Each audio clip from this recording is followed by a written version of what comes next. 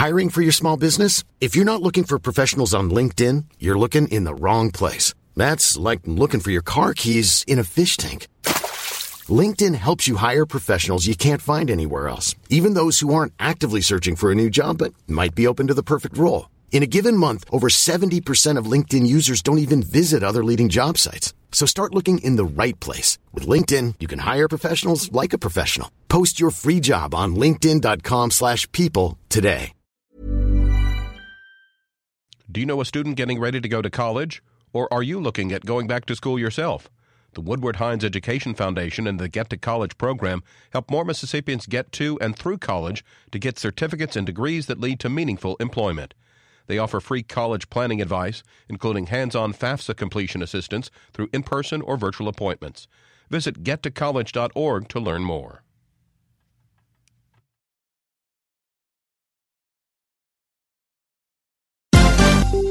This is MPB News. Hi, this is Karen Brown. Thanks for checking out the Mississippi Edition podcast. If you like what you hear, click subscribe, hit like, or leave us a comment if your app has that feature. Then find other MPB podcasts by searching MPB Think Radio on your favorite podcasting platform. Thanks.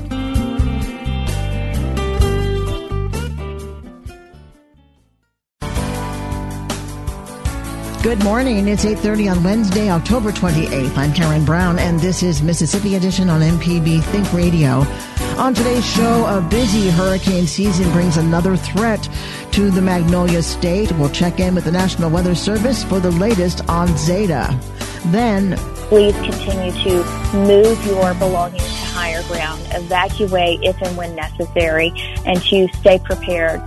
Then MEMA warns residents not to be complacent as what's expected to be a Category 2 hurricane comes ashore in Mississippi this evening. Plus, after a Southern Remedy Health Minute, the Secretary of State provides an update ahead of Election Day. This is Mississippi Edition on MPB Think Radio.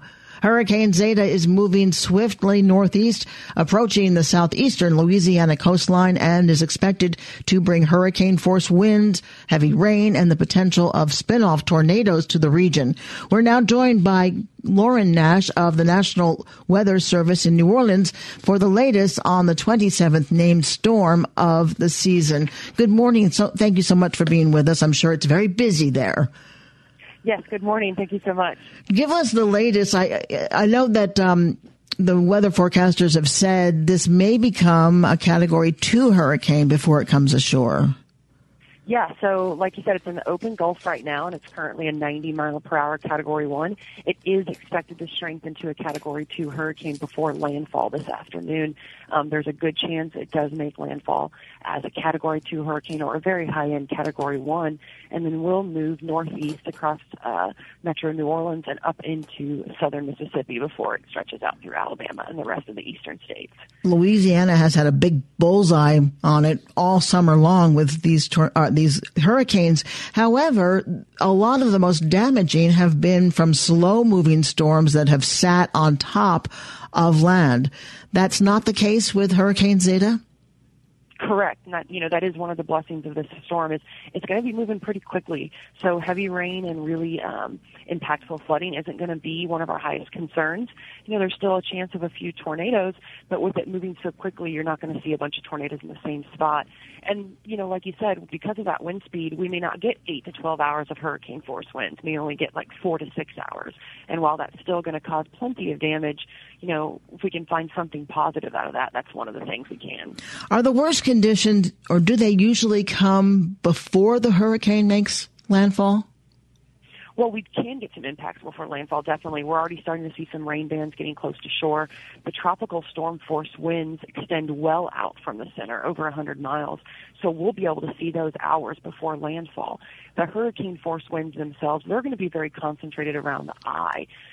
But otherwise, outside of that, you could still see sustained winds of 40 to 70 miles an hour for much longer than that 4 to 6 hours, plus possibly 10 to 12 hours. And then that's much smaller area of the very intense wind when the eye comes through.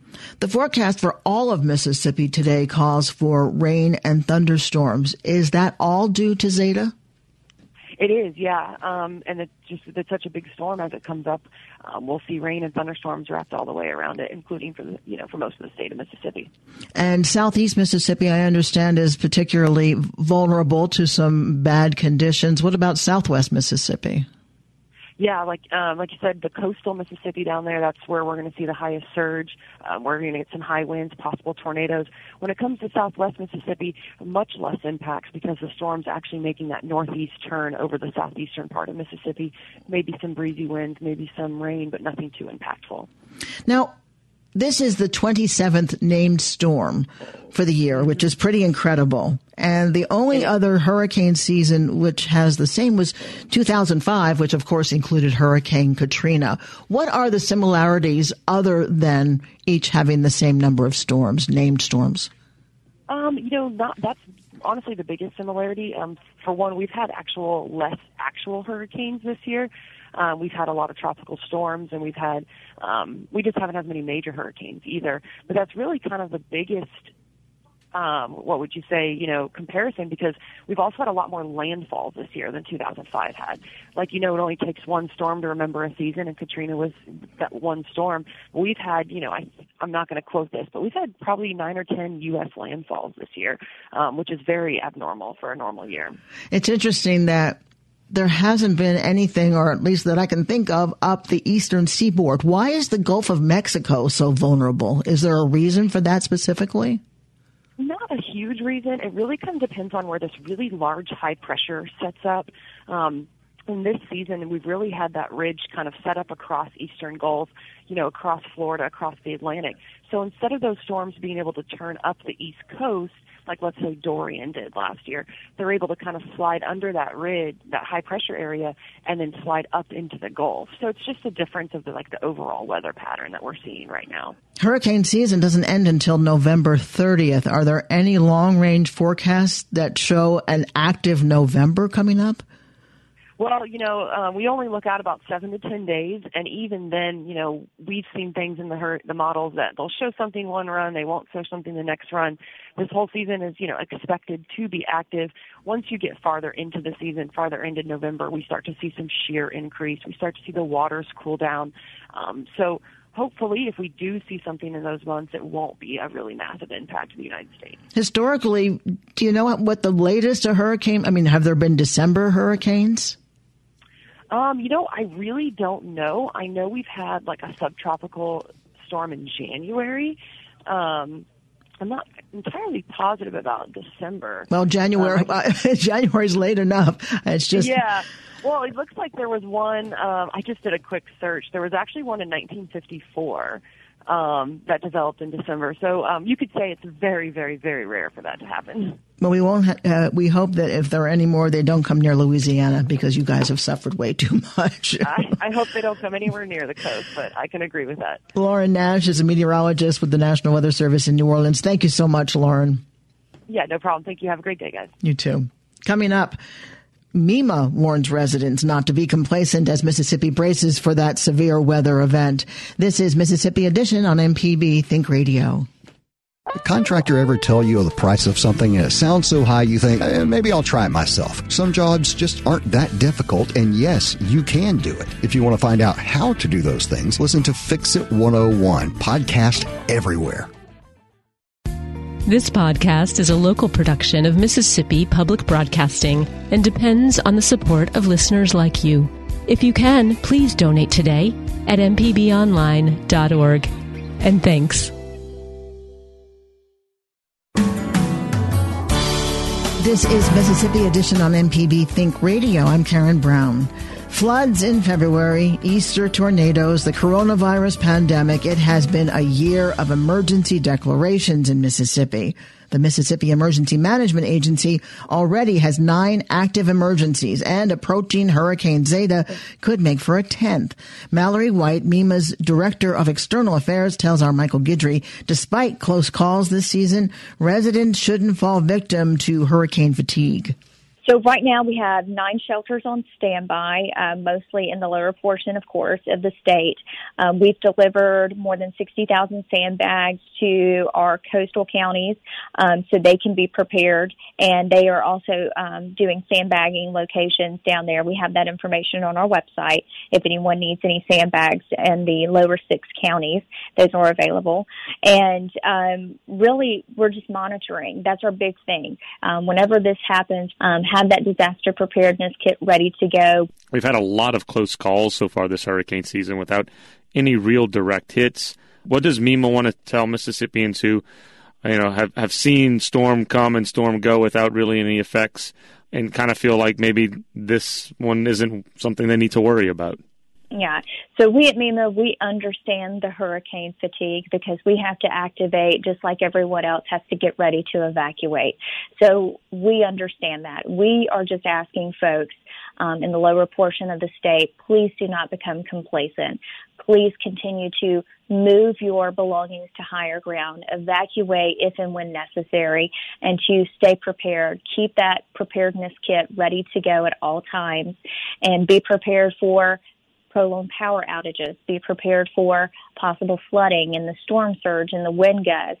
We understand that this has been a long year. 2020 has been a long year for everyone, and we are just asking everyone to hang in there with us. November is almost here. November 30th is the end of hurricane season. However, though, that doesn't always mean that hurricanes end November 30th.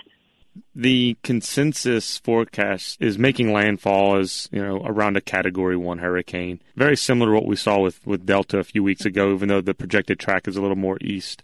What lessons have we learned from dealing with a hurricane like Delta just weeks ago as far as what the impact in Mississippi could be? So people didn't think that Delta was going to be that much of an issue. And as far as damage, it didn't cause as much damage as we expected, which is a great thing. However, it did cause prolonged power outages. The Saturday after Delta hit, we had 100,000 residents without power, and it took some of them 7 to 10 days to get power back on. So we are urging people to be prepared for prolonged power outages from this storm. It is something that can obviously happen, and because it's so fast-moving, we also want people to be prepared of possible spin-off tornadoes. And so we just want people to be prepared that even though it may be a low-end Category 1 storm that makes landfall, that doesn't mean that we're still in the clear from any type of damage. Mallory White, Director of External Affairs for MEMA, we really appreciate you helping Mississippians stay prepared during this very busy hurricane season. Thank you very much. Coming up after a Southern Remedy Health Minute, the Secretary of State provides an update ahead of Election Day. This is Mississippi Edition on MPB Think Radio. Right now, mpbonline.org is your resource to stay up to date on the news about COVID-19. The coronavirus is a worldwide pandemic, and MPB is here to let you know how that affects Mississippi. mpbonline.org has an entire section dedicated to the coronavirus with links and updates from the Center for Disease Control and the Mississippi Department of Health. Visit our website right now, mpbonline.org, to find out what you need to know. I'm Dr. Jimmy Stewart, Professor of Pediatrics and Internal Medicine at the University of Mississippi Medical Center, and this is a Southern Remedy Health Minute.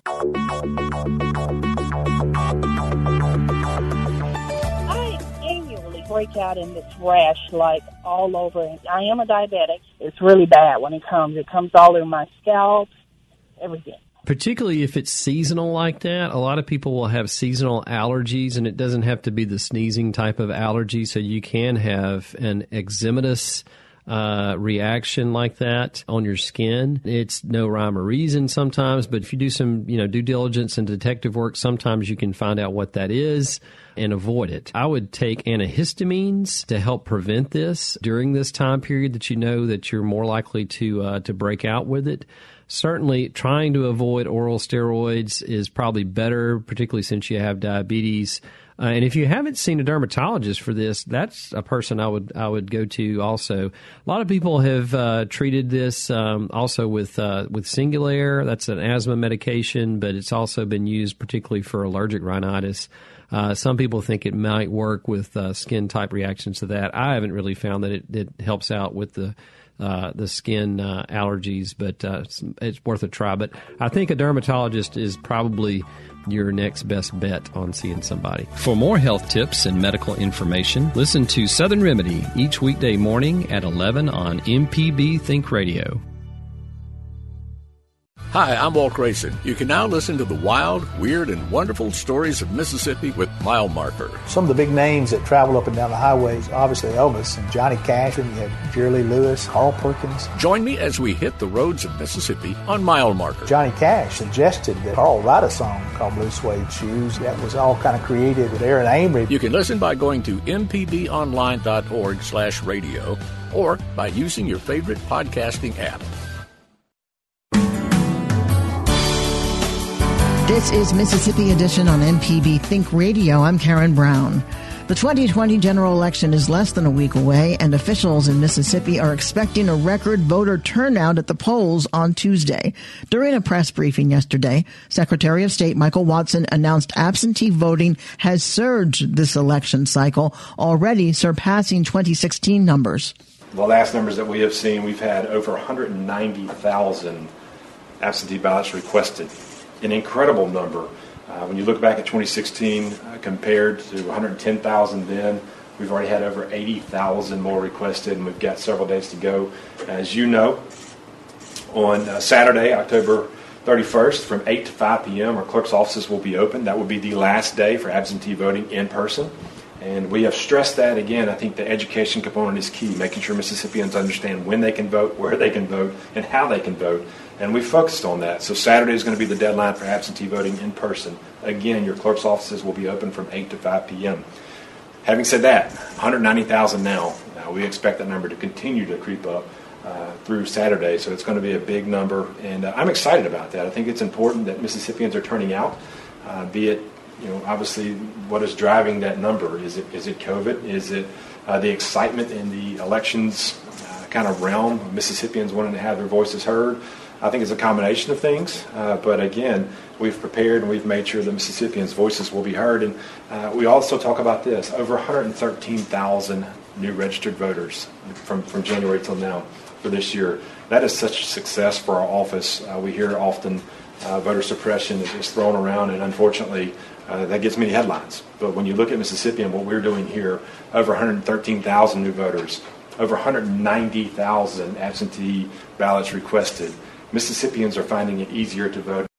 The Secretary of State's office has been the subject of a number of lawsuits to expand absentee voting during the coronavirus pandemic. The legislature allowed for some provisions with those diagnosed with COVID or under physician-directed quarantine. Last week, the office did agree to one additional measure to ensure the integrity of absentee ballots, the cure process.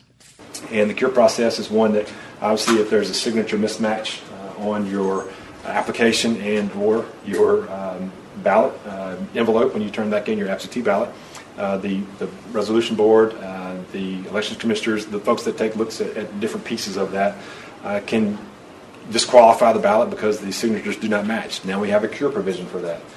There's not been a big number in Mississippi of voters that have been thrown out because of that, but even one that should not have been thrown out is too many for us. So we wanted to make sure we address that process, and the cure process is in place now. And again, talking to our clerks and our elections commissioners, making sure they understand the new rules and the process of that, very important education component of our office. Watson also addressed the threats of foreign-influenced misinformation. He wants voters to know where to go to seek reliable info and assures Mississippians their votes won't be compromised. We've seen a lot of information on Facebook and on social media. We saw one just last week about Initiative 65 and how you could or could not cast a vote. So we've been very purposeful in making sure we're monitoring those comments that are out there. And one of the focuses has been trusted information. Just because you see it on Facebook doesn't mean it's true. So we've encouraged people to call our office, to call their circuit clerk's offices, their elections commissioners' offices, And then when we see information that may not match up to the rules coming out of an elections commissioner's office or a clerk's office, we've been quick to call them and say, listen, here's the truth, here's how this works. Make sure you're explaining it correctly and properly to your voters. So we've been on top of that, and again, trusted information is the key piece. You saw the information that came out last week with Russia and Iran and China. We have partnered with the FBI, with DHS, with CISA, with the National Guard to conduct pen testing on our machines and our systems, more specifically to SIMS, the Statewide Election Management System. None of our machines are online, so we want to make sure that our voters and our listeners and our watchers know that. When you go vote, that machine is not online, so it cannot be hacked. So make sure that you have a safety feature put in there. None of that information touches the internet until it is tabulated at the local level and it is transmitted to SIMS at the state level. So we feel protected. We feel like everyone's information will be kept safe, and I look forward to a good, clean, safe election. During this pandemic-riddled voting season, there is one thing all Mississippi voters will be required to have when they show up to the polls, a voter ID. Despite mask mandates in place in 16 counties that require masks indoors while in public, both Governor Tate Reeves and Secretary Watson claim the requirement of a mask to vote restricts the electorate's constitutional right. So voters themselves, we've been very clear on this from the get-go, cannot be forced to wear a mask to vote.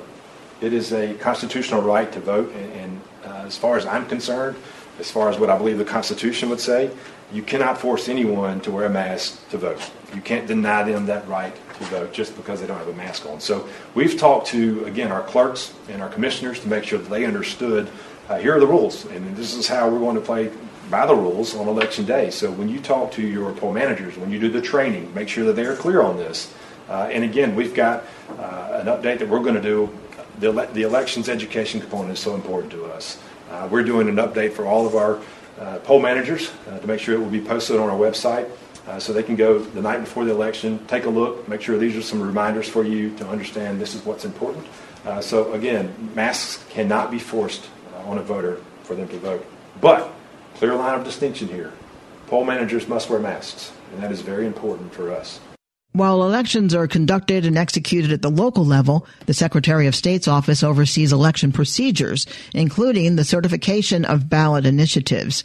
Yesterday, Mayor Mary Hawkins Butler of Madison filed an emergency petition with the Mississippi Supreme Court claiming the certification of Initiative 65 was unconstitutional. Mayor Hawkins Butler shares her position with our Michael Guidry. We ran across what we feel is a flaw. And that is in the process of putting the initiative in place when it speaks about 5 congressional districts and no more than 1/5 of those of the voters, of the petitioners, can come from each of the 5 districts. We don't have 5 districts. We don't have 5 congressional districts. We have 4. And we're looking back, that was 16 years ago or so. So the formula doesn't work. And there's a problem. The Constitution should have been amended to allow this to happen. So that's where we are. In regards to that, there is an AG opinion that was submitted upon the request of then Secretary of State Delbert Hosemann, I believe in 2008 or 2009, specifically about this. And the AG's opinion would be that it would be based on the 5 old congressional districts, since the Constitution had not been updated to reflect the change in the census. So, I mean, this has been addressed by the Attorney General. There's an opinion on it. AG's opinions are exactly that, an opinion. That's why we petitioned to go to the Supreme Court, and that's why we're there. It is a flaw in our Constitution. It's a flaw in the process, and it needs to be addressed. What are you expecting to happen? I mean, the Secretary of State has until 5 o'clock to respond. We are just days away from an election. What are your expectations? We'll wait and see. Mary Hawkins Butler, Mayor of the City of Madison, we thank you for your time. Thank you. Secretary of State Watson responded to the petition yesterday. I understand that question.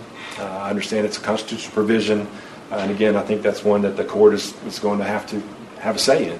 So they filed the complaint. It's at the Supreme Court, and we'll see what happens. There is precedent for the certification of initiatives under the Attorney General's opinion, including Initiative 27 in 2011, the voter ID law. This has been Mississippi Edition on MPB Think Radio. Thanks for listening to the Mississippi Edition podcast from MPB News and MPB Think Radio.